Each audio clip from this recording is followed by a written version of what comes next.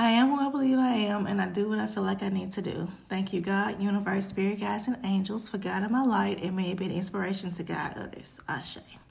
So, what's up, Royals? Welcome back to episode 20. Remember that if you would like to send questions, you can do so on Brittany Renee on Facebook and IG, and Blue Without the E Queen Dove on Snap. So today we will have Q&A, and I have my girls Maddie and Allie here. Hi. Hey. And so basically I'll be interrogated today with Q&A. So let's get started with the questions. Okay. So, first question. How do you stay so positive with everything that you've been through? So basically, I try to see the good and bad of all the situations. And because the good always outweighs the bad, it helps me to push forward and remain positive every day. Because I could dwell on the bad things, but I think about all the good things that I've been through, and that helps me continue, because if I'm thinking positive, then I attract what I think. So I always try to remain positive to make it through my days. I like that. Period. All right. So, how do you handle such a big change with young children and going through a divorce? Ooh, touchy.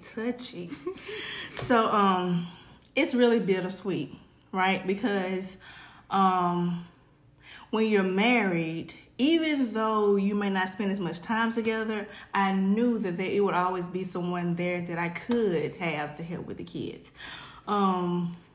So it's been difficult because I had to train my mind to go from being a married mother to a single mother. So I had to adjust the things that I was doing because I was still living a married life as a single mother. So it hindered me in a way, because now I have to think a long time about what I need to do and what I need to do because I have children. And I took on more of their feelings and everything because I didn't want them to suffer. So a single mother taking on the emotions of her children has been rough. It's been bittersweet, but I've made it through. Okay. What are some of the biggest life lessons that you've learned from all that you've been through? One of the biggest things that I've learned is that you cannot live your life for other people. So I spent a long time doing what other people wanted me to do, saying what other people wanted me to say. And it had gotten to the point where it had become a burden. So one of the biggest things that I learned is, if I'm going to do it, I'm going to do it because I want to do it. If you don't like it, you don't like it, but you don't have to like it. And I'm going to do it anyway. So being your true, authentic self has been the biggest lesson that I've learned out of all of this. Because if I hadn't been myself, I would still been where I was. And there's no way that I could have been who I am if I stayed where I was. You're a point there. Right. Okay. So, how is it being a single mother and still trying to manage a career at the same time? Child, let me tell you. It is difficult being a single mother. I didn't think that I was going to have this big of a time, or this hard of a time, with kids, because I'm really a nurturer naturally, like with kids. So it's really not a hard job, me being a mother, but I have to put in so much more work now. I'm more of a protector. I'm more of a nurturer. I'm more of a provider. So I'm not only their mother. Like, when they're with me, I'm also like their daddy. So I have to take on both the masculine and the feminine side, because now I'm a single mother. So I'm watching more, I'm doing more, and I'm tired, So it's been difficult, and it's not easy.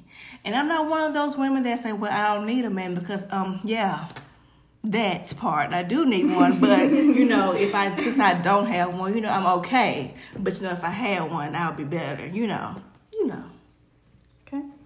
If you could give your younger self advice, what would you tell yourself? Girl, this is what I tell myself. If you don't drop that shit, let that shit go and be a better you better. That's what I would tell myself, because I spent a lot of time sulking. I spent a lot of time thinking about what people said about me. I spent a lot of time doing stuff I didn't want to do simply because I wanted to make everybody else happy.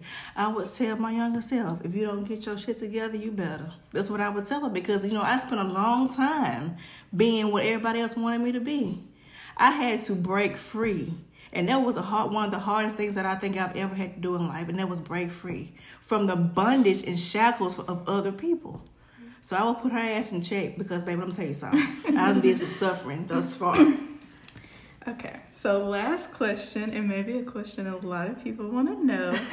Could you see yourself possibly getting remarried down the line? On my last episode, I say, and I know this gonna seem funny, but it is a real goal of mine. Like, marriage is a real goal.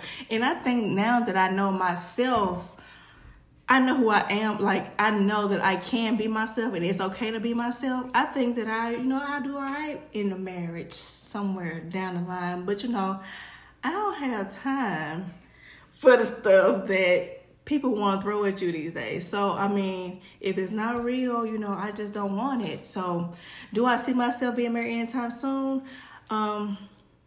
Maybe a cat. But a guy, it's just... It's in the future. It's in the works. But I got a lot of work to do with myself. And I would rather be okay with myself and be a little bit more stable than worry about a dude. But, yeah, I'm going to get married one day. I already talked to God about this. And we're going to be bridesmaids. Period. All right. Any more questions? That's it. That's it, y'all, for episode 20. So I hope you all enjoyed this. And it's probably some stuff that some people wanted to know. So episode 21 will be, what do you do when you are upset at your partner? So until then, peace and power, Royals. Love y'all.